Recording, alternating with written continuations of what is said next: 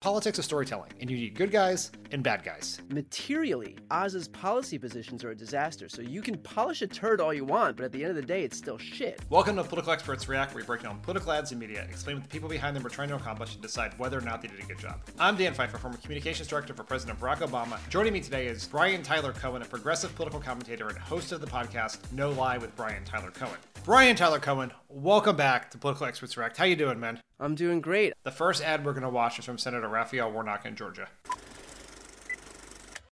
Guess who's coming to Thanksgiving? Mom, we brought a friend. That's right. I could be interrupting your Thanksgiving because if nobody gets 50% of the vote, there'll be a runoff. And nobody wants that to happen. Early voting has already begun, and there's no reason to wait till Election Day.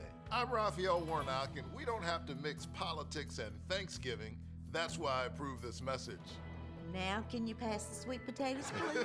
This is a very interesting ad because in a world where there are literally billions of dollars being spent on negative ads this campaign, this ad neither makes the case against Herschel Walker nor for Raphael Warnock, at least explicitly. What do you think of this as a strategy? I have conflicting opinions on this. Okay. I think that it's smart because this ad appeals to the human condition of just being like tired and as humans not wanting to deal with this shit all the way into Thanksgiving. And it's also more memorable than other spots. And I think there's something to be said for that because the goal here is to have something that's not like everything else.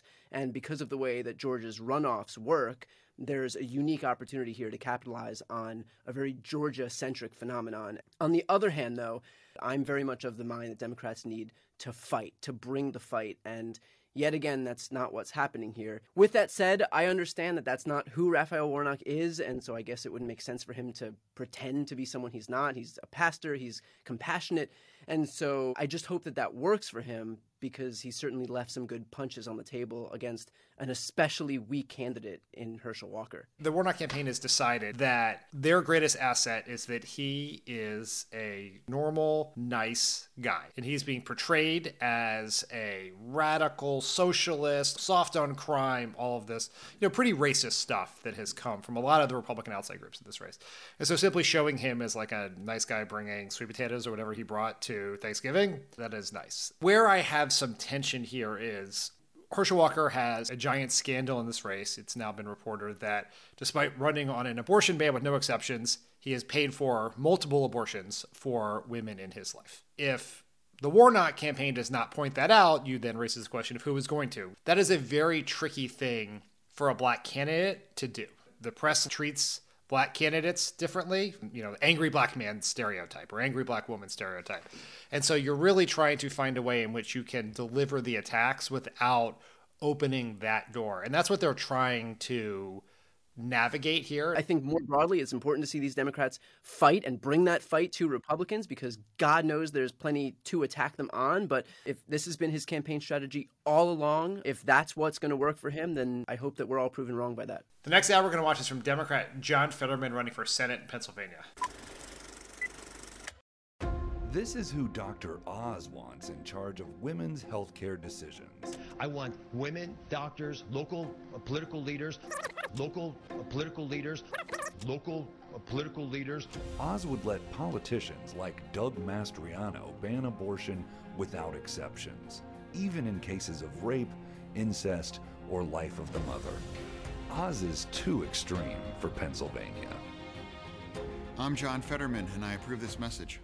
The context here for those who were not on Twitter the night of the Fetterman-Oz debate is that Fetterman, who is recovering from a stroke he had 5 months ago, struggled to get his words out in some cases, as is relatively typical of someone recovering from a stroke. There was one moment in the debate where Oz said that he thought decisions on abortion should be between the woman, the doctor, and local political leaders. I want women, doctors, local political leaders. What do you think about, first, this ad, but also the ability of the Fetterman campaign to respond to some of the criticism of his performance by attacking Oz? First off, this debate clearly was not Fetterman's best performance, which I won't hold against him because the guy is recovering from a stroke. God yes, knows of course, right?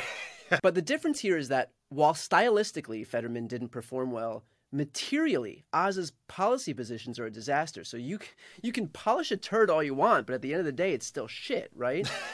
Yes.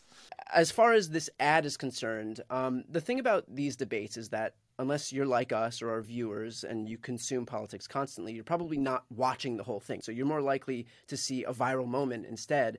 And Oz handed that to the Fetterman campaign. Like, dude had every advantage in the world built in. He's a polished speaker. He's been on TV for years. Fetterman is a relatively weak debater, and the guy just had a stroke.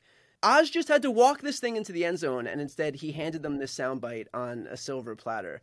If there had not been a conversation around Fetterman's performance, I think Dr. Oz would have committed the largest gaffe in American politics in a decade. That is an insane thing to say. You're saying the exact argument that your opponents have been making about you right here on stage in a high-profile moment. And there is a long history with debates, more so at the presidential level and these local levels, where what really matters is not what happens at the debate, it's what happens after the debate. And so trying to drive the post-debate narrative here is the right move for the Fetterman campaign.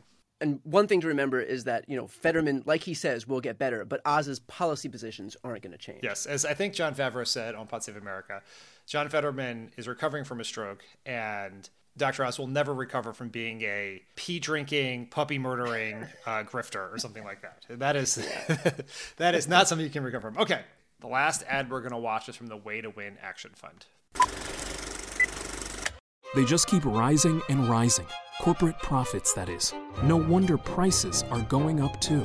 Corporations are bragging about how they're making bank by raising our prices. But when Democrats passed the historic Inflation Reduction Act to lower prices and fund our futures, every single Republican voted against it. What does the GOP even stand for anymore? Gouging our prices. Vote for leaders who tackle our problems. Vote for Democrats.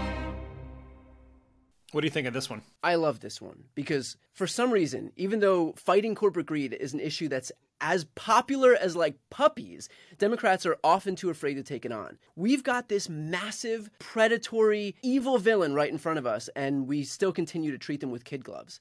And we shouldn't because, look, we see their corporate profits. They're public. We just found out a couple days ago that Shell reported quarterly profits of $9.5 billion just this quarter. Republicans are telling these companies that they're on their side and that they're going to run defense for them by scapegoating the Democrats. And that's fucking sick, man. It's sick when corporations hide behind a pandemic to price gouge Americans, but it's even more sick when a political party that's elected to protect those Americans aligns themselves with the profiteering corporations because they're more concerned about getting power for themselves and hurting the opposition party, the Democrats, than they are to actually help the people who they were elected to serve. Yeah, I agree with you. I love this ad. It is exactly what we probably should have been doing for months now, if not years. The Achilles heel of the Republican Party on the economy is that voters think, even some of their voters, working class Republicans, believe that the Republican Party is more likely to shill for corporations than middle and working class people. That is where Democrats have an advantage. They think we fight for the middle, working class, and poor. They think Republicans fight for the rich. Why that's important is it's not about policies, because if it was about policies, we would win.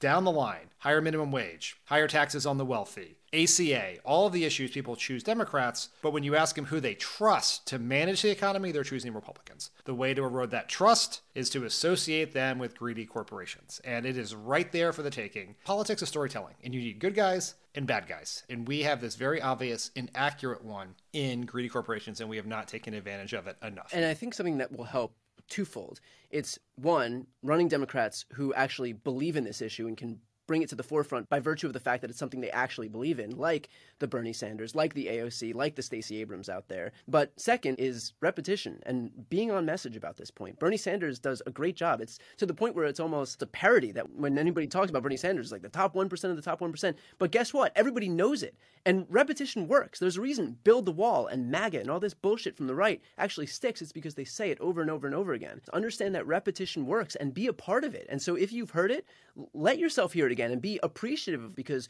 you know that it's not for you, it's for the next guy. It's for all those people who need to hear something 5, 6, 7 times before they start to associate it with that thing. And so like repetition actually works. And that's something that we should definitely applaud on the left. Brian, that is a great place to end. Thank you for once again joining us on Political Experts React. Thanks so much for having me. Political Experts React is a Crooked Media digital series. I'm your host, Dan Pfeiffer. Our producers are Elijah Cohn and Ben Heathcote. Our editor is Caitlin Stone. Digital direction from Matt DeGroot. To check out more of our digital series, head to youtube.com/PodSaveAmerica.